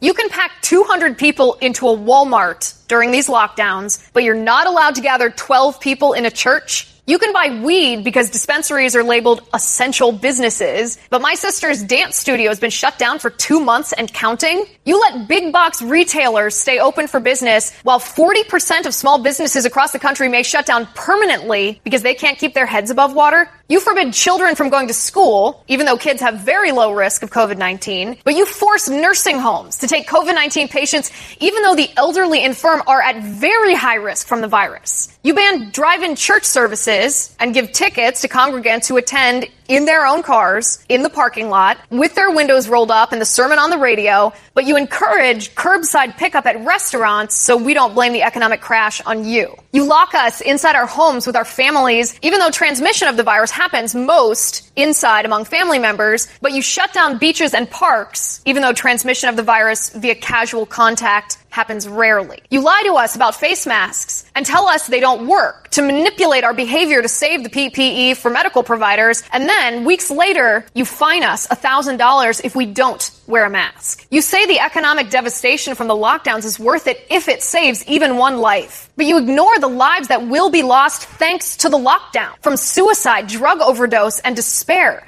Abuse, starvation, economic devastation, or medical treatments delayed and surgeries canceled. Politicians said the government-mandated lockdowns are for our own good, but that's a lie. Politicians claim they're following the science, but that's a lie too. They told us social distancing for 15 days to prevent the hospitals from crashing, and that turned into 30 days to lower the reproduction rate of the virus, and that morphed into no new normal for maybe years until there's a vaccine. Enough. Science says most people don't die from COVID-19. The death rate for people between the ages of 18 and 45 in New York is 0.01%. That's 11 per 100,000. The death rate for kids in New York is 0%. Science says kids are not a vector for transmission of this virus. Science says the virus is transmitted among our families at home. Science says sunlight kills the virus, and transmission of the virus outdoors happens 18 times less than inside. Data shows people's activity slowed. The reproduction rate of the virus slowed in Europe before the lockdowns were imposed, thanks to individual social distancing, not government dictates. Data shows there's no correlation between the lockdowns and COVID-19 deaths in U.S. states that locked down early versus U.S. states that locked down late. Lockdowns were never supposed to defeat COVID-19, but indefinite lockdowns will destroy our economy and our country as we know it. That was one of the reporters on One American News, OAN. It's the only news station that I can actually go to. I get up in the morning, I turn on ABC, CBS, NBC, MSNBC, and Fox, and they're all talking the exact same thing. No news at all. I go to OAN, and lo and behold, I get news from all over the world, just the way I want it. We're going to do a little bit in the Trump category right now.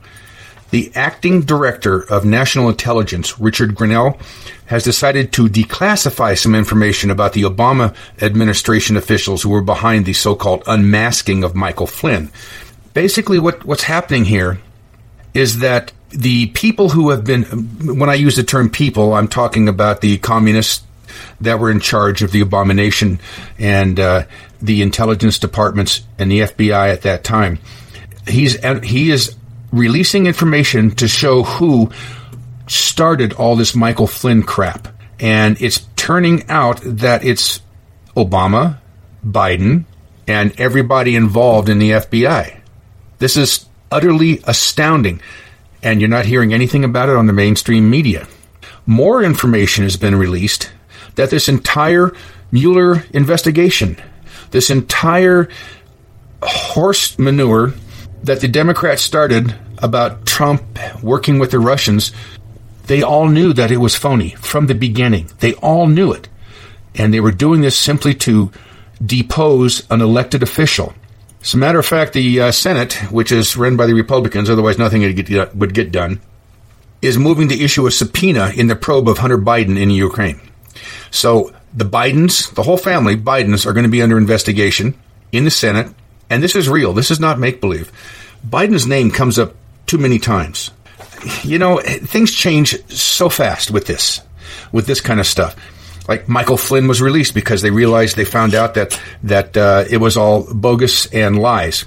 And then a communist judge who hates Trump said, no, hold on there. Somebody else might want to chime in on this besides you. This is so much crap going on here that I'm not putting a lot of attention on it. And neither is the mainstream media. They don't care. They don't want to bring this information out.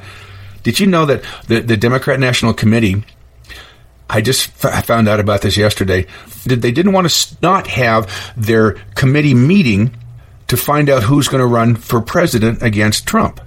And when asked, what do you mean? You're gonna put Biden in as your choice? And they said, well, we're not sure of that yet.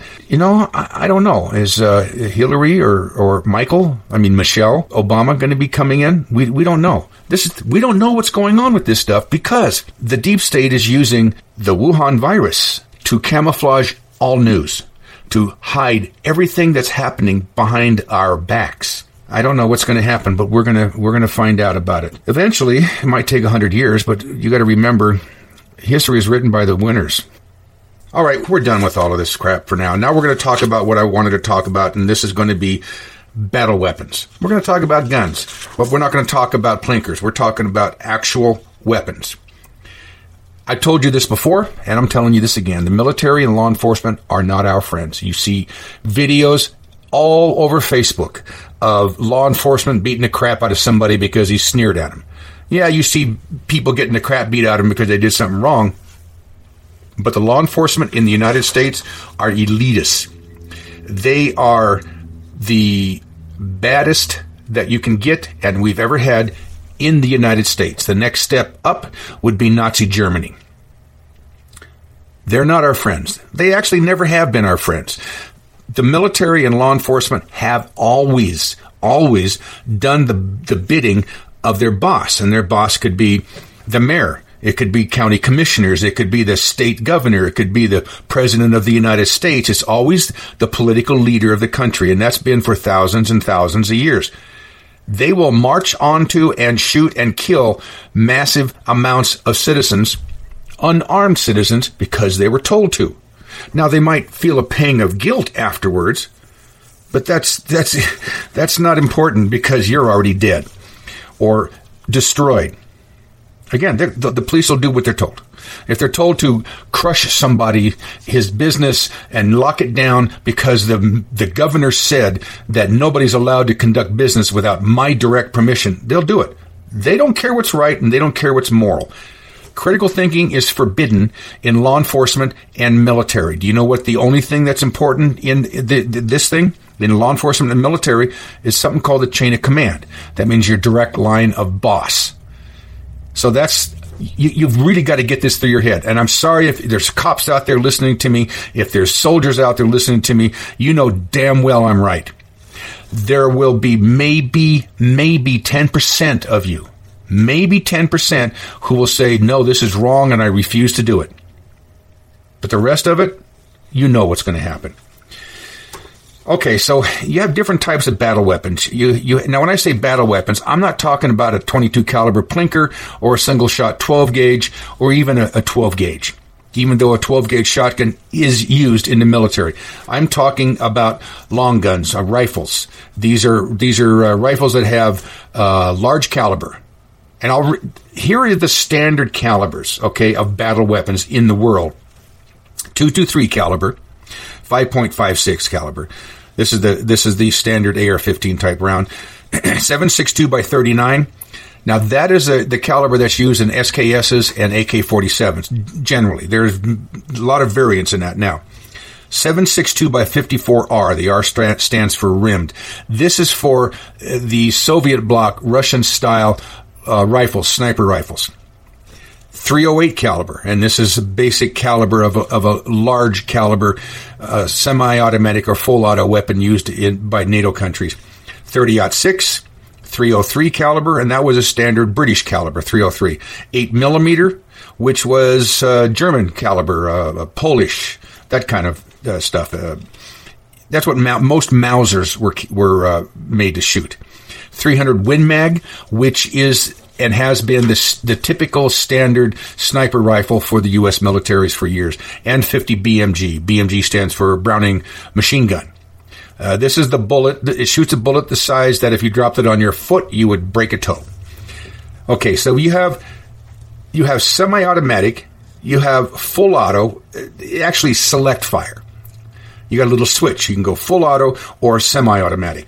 Bolt action, pump action, and lever action.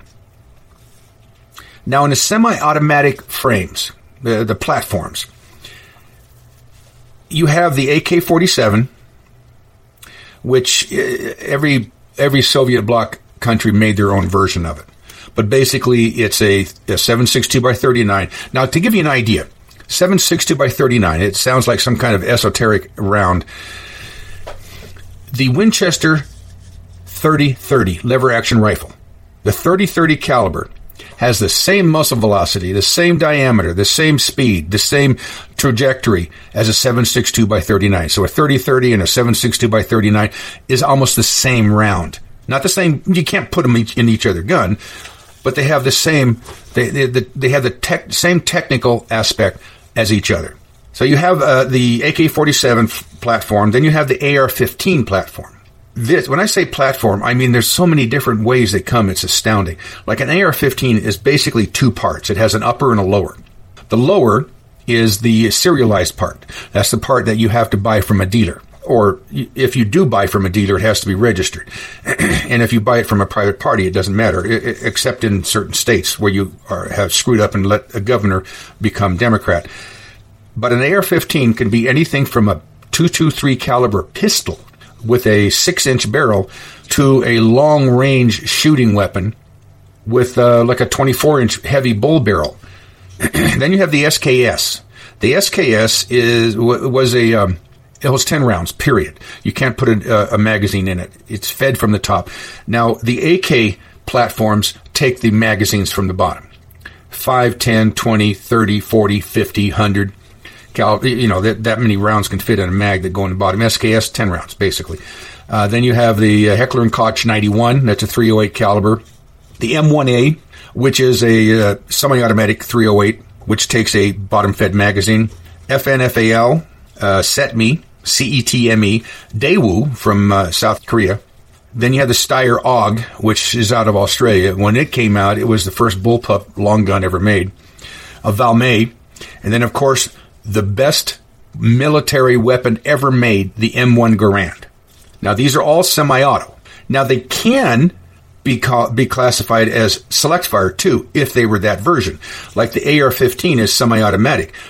But the military version of that would be the M16, and that's the select fire one, and it'll go full auto or semi-auto. That just depends. So all of the AK-47, the AR-15, H&K 91, the M1A, the FNFAL, Setme, Daewoo, Steyr, Valmet, those can all be modified or originally made as a select fire weapon. Bolt action.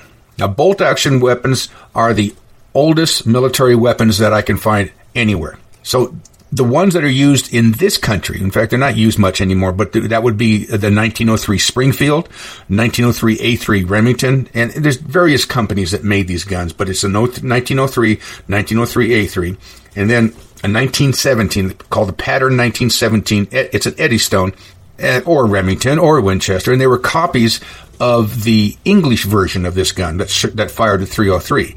Our version of the 1917 fires the .30-06. Then you have the Mosin Nagant, which is the bolt-action Soviet bloc weapon. The Mosin Nagant fires a 7.62 by 54R. It is slightly more powerful than our .30-06. Then you have the Remington 700 PSS. That stands for Police Special Sniper, or M24, Remington M24. The Ruger American.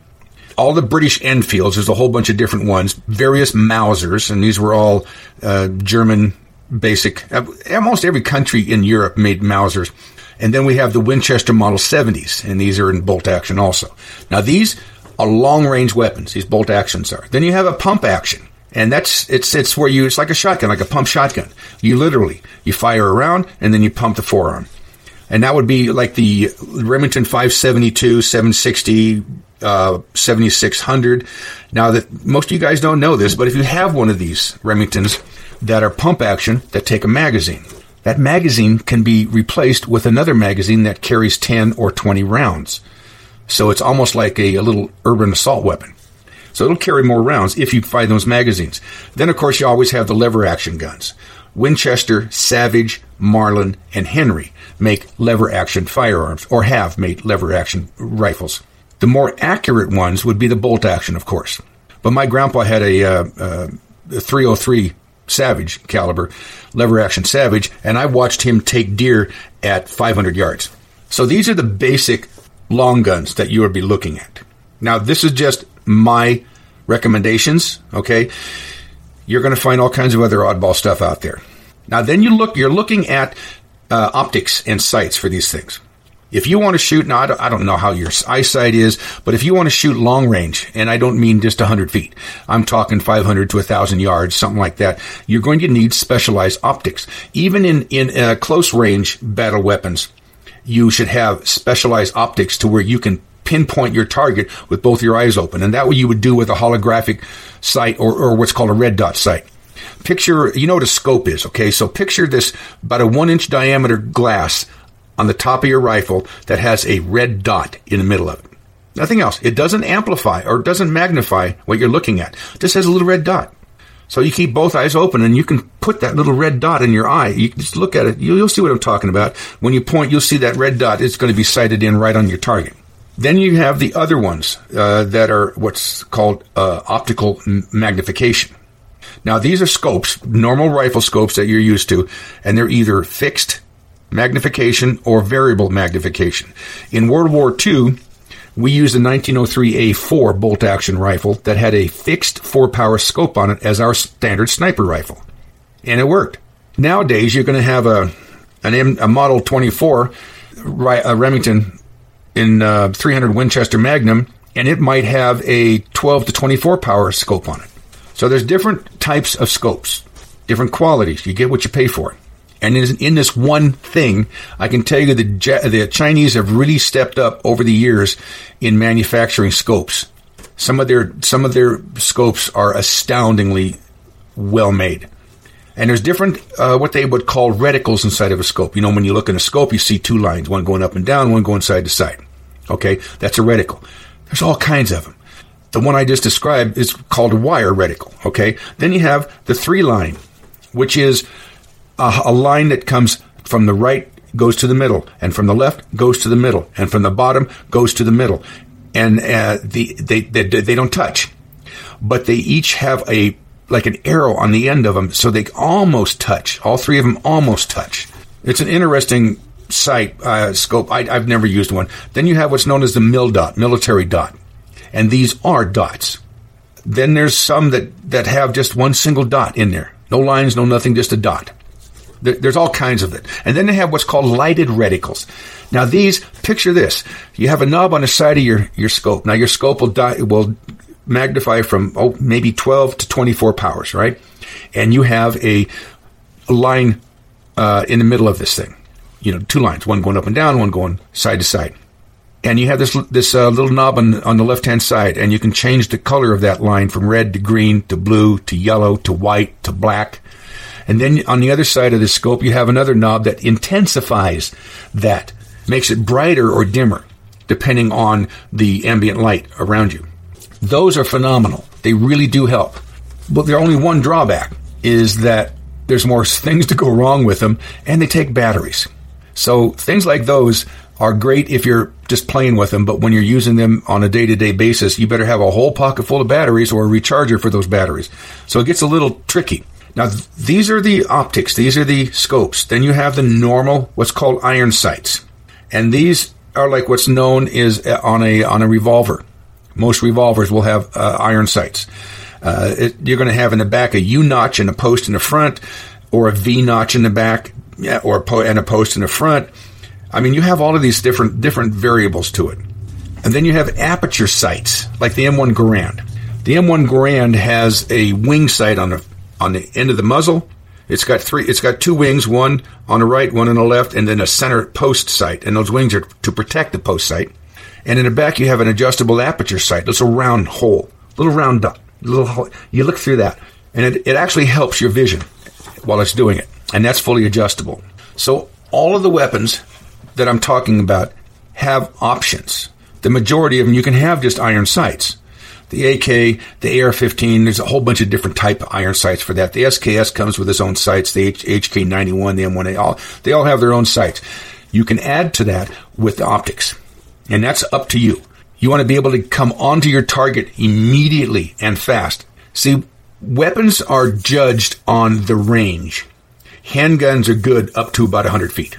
Now, you can do more than that, but this is just to give you an idea.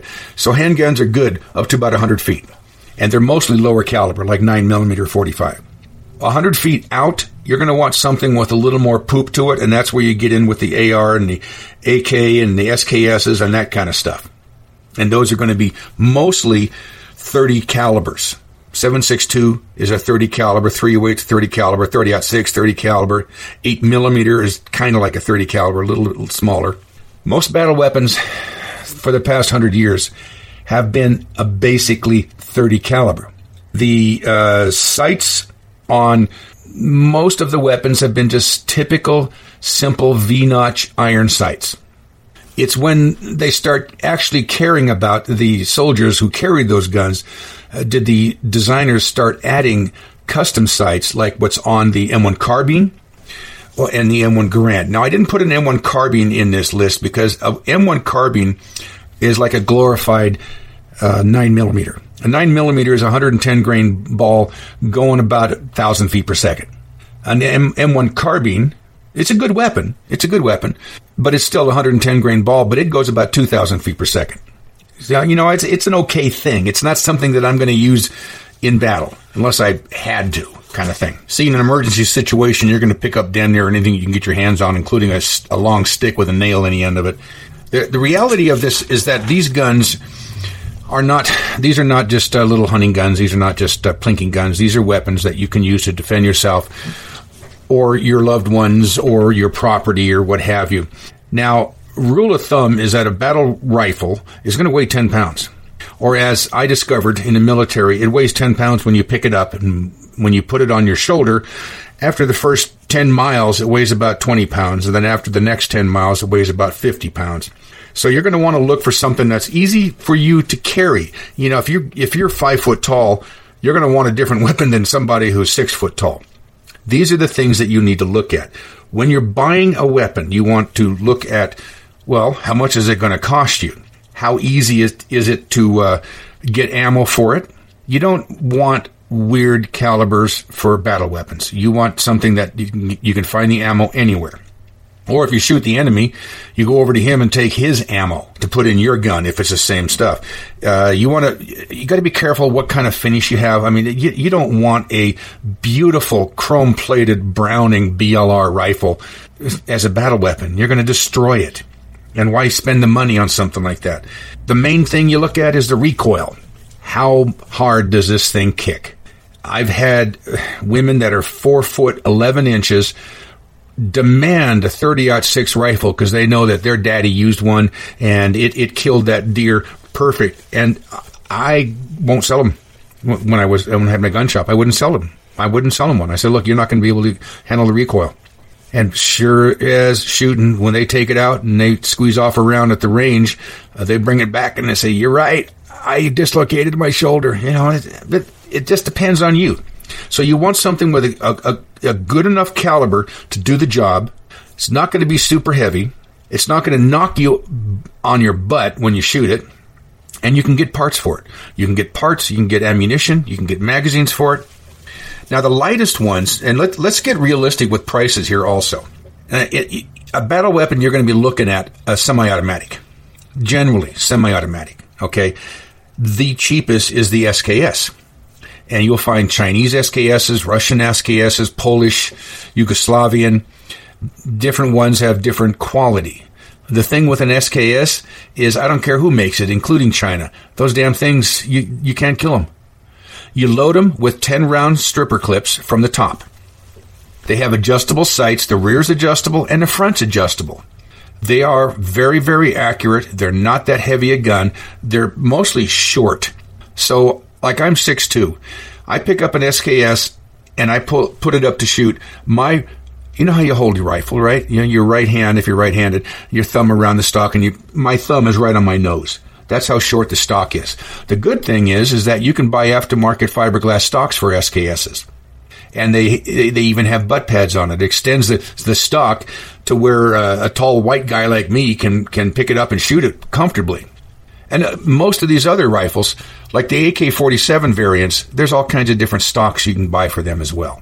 Folding stocks if you want. SKS, you can buy folding stocks if you want. You can buy accessories for all of these weapons, including bipods, so that you can shoot prone comfortably and accurately. But the SKS is going to be the cheapest one, and that's going to be probably $200 to $300. Now, here's the surprising thing. The AR-15 variants, there's all kinds of different types, okay? I'm going to be posting, when I do the notes for this page, for this show, on a link to a website that sells what they call seconds or flawed And for customers, I have bought uppers. See, remember, an AR-15 has two parts, has an upper, has a lower. The upper holds the upper receiver and the barrel and the sights and the bolt and all of that good stuff. And they call it flawed, and I can't find any flaws. And when I say flaw, they're talking cosmetic, not mechanical. See, firearm manufacturing is not like making knives that you can make it a little lopsided and it'd be okay, or shoes that you can do a few stitches off the center and that's okay. Firearms, you can't really make mechanical seconds because somebody can die because of it. So when they say seconds or flaws of some kind, it's always cosmetic. But to give you an idea, from this company, you can buy a complete lower, AR-15 lower, for $175, and a complete upper for $200. So for under $400, you now have yourself an AR-15 basic platform weapon. And I'll post that link. So the SKS is the cheapest right now. The AR-15 now, because the prices go up and down, up and down. That's the bad thing about firearms is their prices are political. There was a point when an AR-15, when the first ARs came out, it was called an SP1, and it was a very typical standard AR-15 .223 caliber that came out in a long box. It looked really nice rifle. They were $179, and then they got up to about $3,000. And now they're back down to about $500. So prices go up and down, up and down. So anyway, okay, so the AR-15, about $500. When you're looking at an AK version, now an AK, it's plentiful mags and parts right now. And the AK shoots a 7.62 by 39. All kinds of parts, all kinds of mags. Mags are cheap. When I say cheap, I mean $5 to $10 a piece, depending on the quality that you want and whether you want plastic or, custom stuff. But you can pick up an AK for $400 to $600. That's just an idea. And then you can pick up the mags. Now whatever mag-fed weapon you get, you need at least 10 mags. There are many people out there that'll have 100 mags. And you make sure you have the pouches to hold these magazines if you're going to be carrying them. And remember, these weapons, the weight in them is going to be the ammunition you're going to be carrying. You got to think about that also. So an AR-15 platform is .223 ammo, which is half the weight of the 7.62 by 39 ammo. The H&K 91, forget about it. Yeah, you're not going to find a lot of them in this country. The M1A, you can buy brand new right now with a 20-round mag from Springfield Armory for $1,200. And they come with 2 spare mags and a scope mount. The FN-FAL is a UN 30 caliber weapon, 308 weapon. There's some of them out there, but the expense on those are going to be $1,500 to $2,500. Setme and Daewoo, you're not going to see any of them. The Daewoo I wouldn't recommend anyway. It's a South Korean weapon. It's not made for longevity. Steyr AUG, very, very, very expensive. We're talking $4,000 to $5,000. A good one to get is an M1 Garand. It is a 30 caliber gas-operated clip-fed spring recoil shoulder-mounted anti-personnel weapon. It's almost idiot-proof, but if you're not careful, it'll bite your thumb, and you'll discover that if you ever have had one or if you ever try and load one. But it shoots 30-06 rounds. It's quick as you pull the trigger. It's extremely accurate. I mean, extremely. I sold an M1 Garand to a guy years ago. I built this custom for him. It wasn't special. It was just all new parts. And I shipped it to him, and he was in Texas, and he shipped it back and said I can't hit the inside of a barn. So I tested everything, and I put a new match-grade sights in the front and rear and sent it back to him, and he sent it back again. He said at 100 feet, I'm missing deer. So I got pissed off, and I went out to the range at 100 feet standing. I put 8 rounds. It has a clip that you feed from the top. I put all 8 rounds in a 2-inch bullseye at 100 feet. I sent the target and the gun back to him and never heard from him again. But it's a very excellent weapon. Parts are cheap. You can rebuild the whole damn thing minus the receiver for pennies on the dollar. And stocks are plentiful. You can go on eBay and you can look at the different stocks. There's everything from plastic stocks to beautiful mahogany stocks to walnut stocks. An M1 Garand you can do a lot with, and it's a very, very simple weapon, and it's standard 30-06 ammo. The other bolt-action rifles, for those of you who aren't into the semi-automatic type of stuff, you can find those. You can find a good bolt. And now, normally up here in Idaho, these bolt-action rifles would be called hunting rifles. Simple. Just simple hunting rifles. Big 5, North 40, and the other sporting goods stores have these sales on these bolt-action rifles. Like, to give you an idea, Savage, you can get it in .243, which I don't like that caliber, .308, 30-06, or 7mm, and I would recommend the .308 or the 30-06. In this day and age, .308, because .308 ammo is more plentiful than 30-06, you can get the rifle with a scope on it, a sling, in a case for $400. That is excellent. And in your battery of weapons, you should have a handgun, a .22 rifle, a 12-gauge pump shotgun, a battle weapon, and a bolt-action hunting gun. These are tools. All of these weapons are tools, and I've said this before. You get it for your use. You figure out, what am I going to use this for? And you figure it out. Let's say, now, Michael Savage, you've heard of him, radio show guy? Well, I met Michael Savage in the Bay Area at a gun show. He wrote a book, and he was signing it and selling it to people there. And he asked the promoters, he said, I want the most knowledgeable, honest person here to help me buy an AR-15. So he comes to me. And what I found him a good, solid AR-15. There are 50 companies out there right now making AR-15s. You just they're all military specs. Everybody's parts will fit on everybody's guns. So it's pretty much a gut call on your part which manufacturer you're going to buy. Colt is not the best. Colt's now made in Japan or China, or I don't know where. But I got him the rifle, and then I got him a good sling, not the standard military sling. I got him a good leather sling for it, fully adjustable and padded.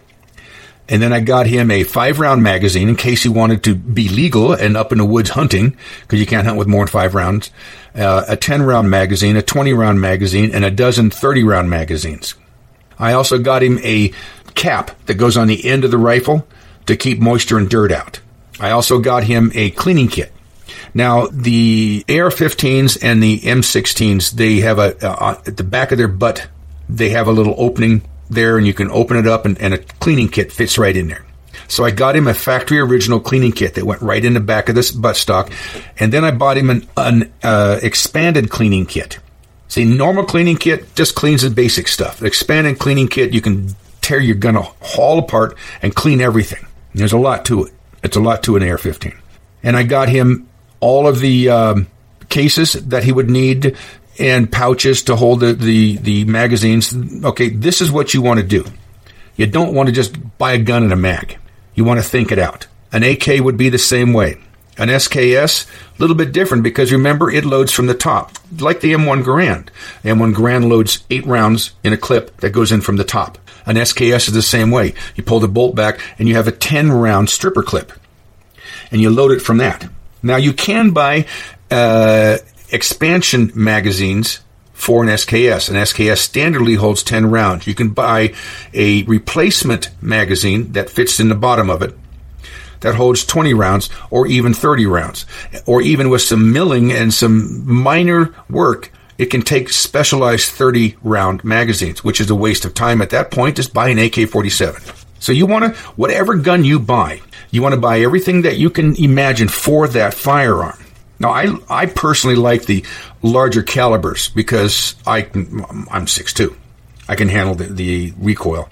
Now, a cheap bolt-action rifle is the Mosin Nagant. If you've ever seen the movie Enemy at the Gates, that's the rifle that the Russians were using.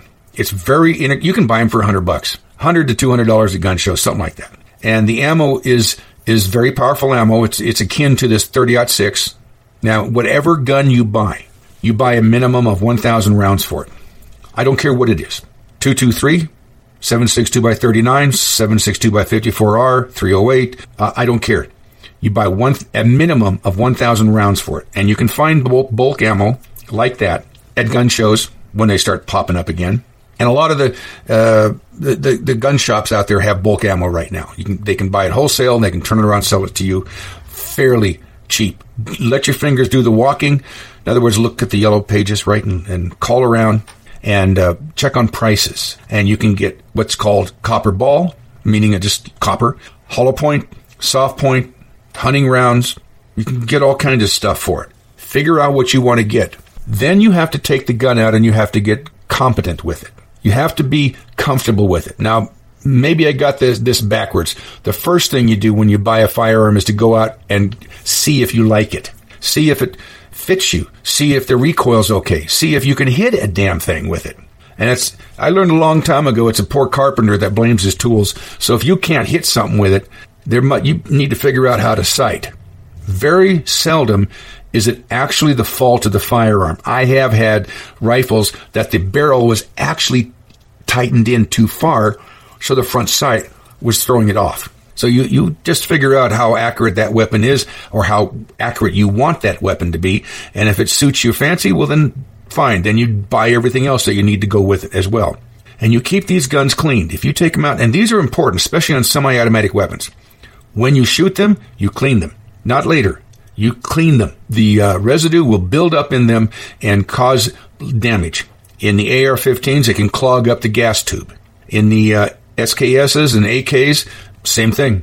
The recoil gas tubes can get filthy, and then all of a sudden you don't have a semi-automatic, you have a single-shot rifle.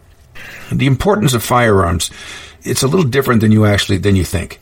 A firearm is a deterrent. A deterrent is an item that's used to stop someone or something from doing something that you don't want them to do. Like, I have pulled a firearm on a criminal to stop him from doing what he was doing. And basically, they usually stop. Most of the time, you don't have to shoot him. Once I had to shoot a guy in the toe, but regardless. So the idea is that a firearm is not something that you have to kill somebody with, but you better be ready to do so if you pick it up. If you pick up a firearm with the intent in your mind to use this on somebody, you had better make sure that you're willing to do it. You don't want to play the game like you've seen on TV many times, where don't come any closer or I'll shoot, and the person comes closer and reaches over and takes the handgun or the rifle or the shotgun out of the person's hands.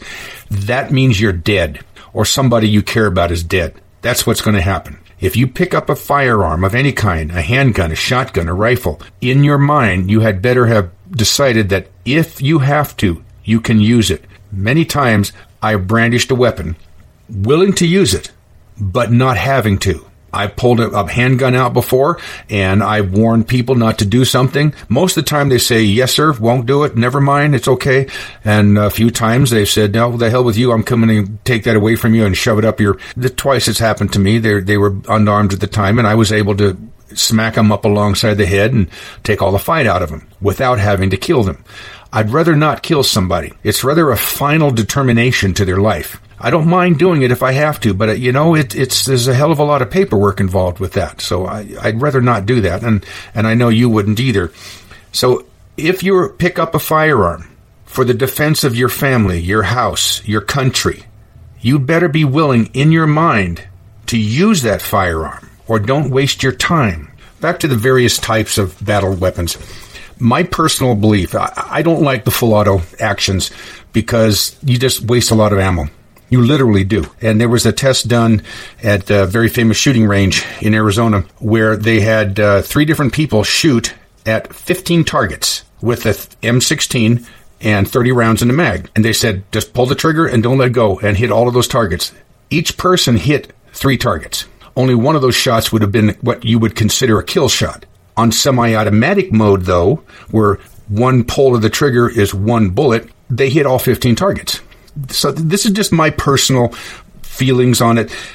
Everybody has their own ideas on the thing, but full auto is great for keeping heads down of the enemy, because they don't know. Maybe one of those bullets might hit them, and if they hear a whole bunch of rounds coming down range towards them, they'll keep their heads down. It's not great for accuracy. Usually it's the first 1 or 2 rounds that's going to hit the target, if you're lucky. So my viewpoint is have the semi-automatic version. First off, it's right now in most states of the United States, semi-automatic weapons legal.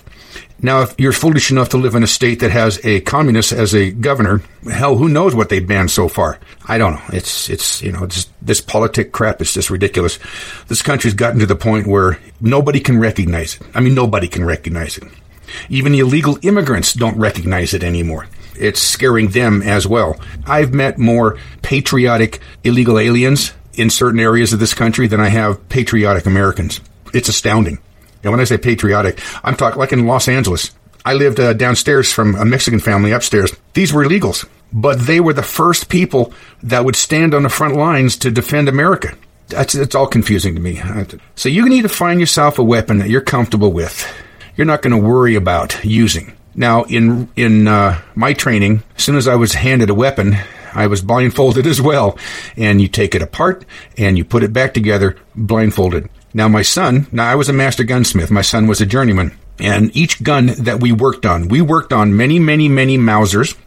These are bolt action, 8mm, generally 8mm weapons. We worked on thousands of M1 Garands, thousands of Colt 1911A1 pistols, 45 ACP pistols. And after I taught him that individual weapon, whichever one it was, it could be a SIG, it could be Mosin Nagant, it doesn't matter. I would have him follow the directions in the assembly, disassembly manuals, disassemble the weapon, and put it back together. And then I would blindfold him and have him do the same.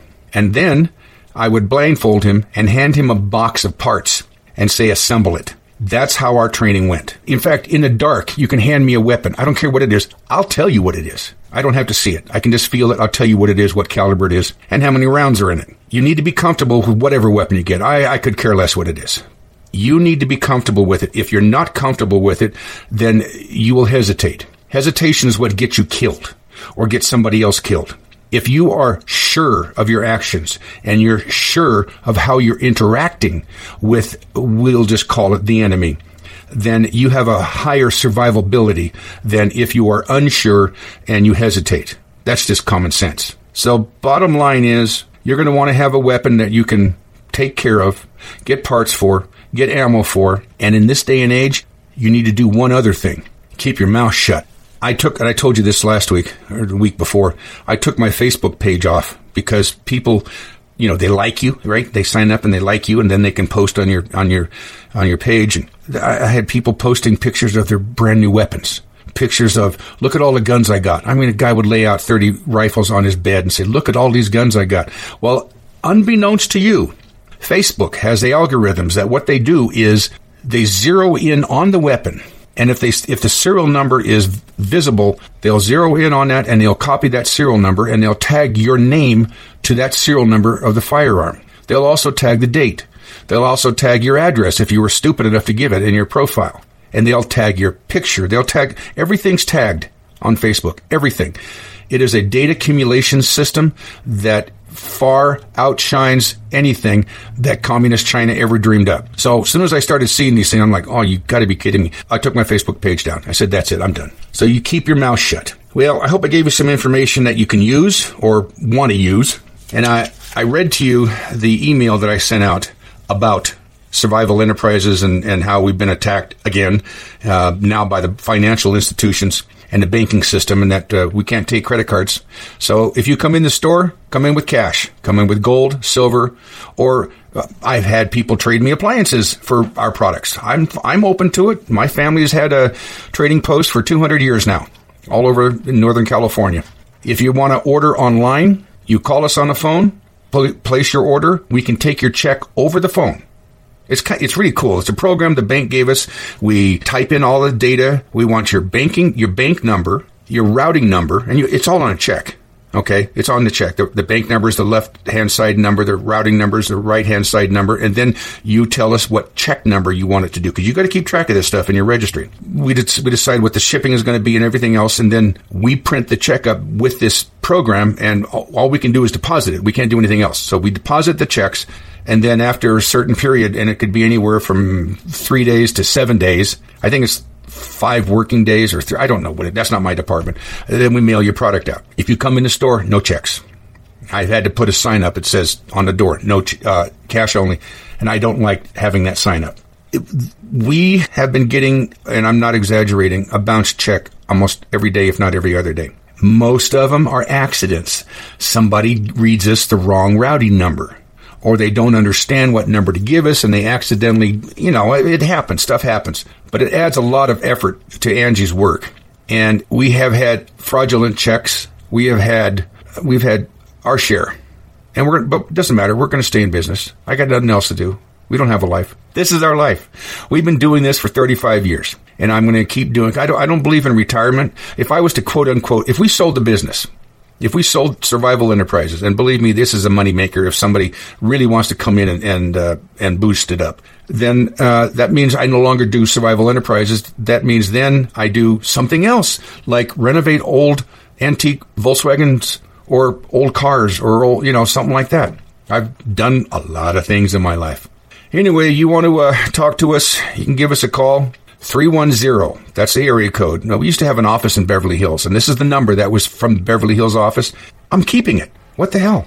It's a good souvenir. So it's area code 310-295-9686. That's area code 310-295-9686. Our phones are open 7 days a week. We answer them from 9 a.m. till 8 p.m. every night.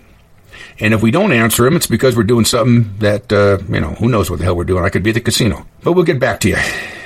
And we'd be more than happy to help you out. This is trying times. I hate to say it, but as we all know, this is trying times. And what I'm not going to say is that trite statement, we're all in this together. Horse crap. The elite are not in this together.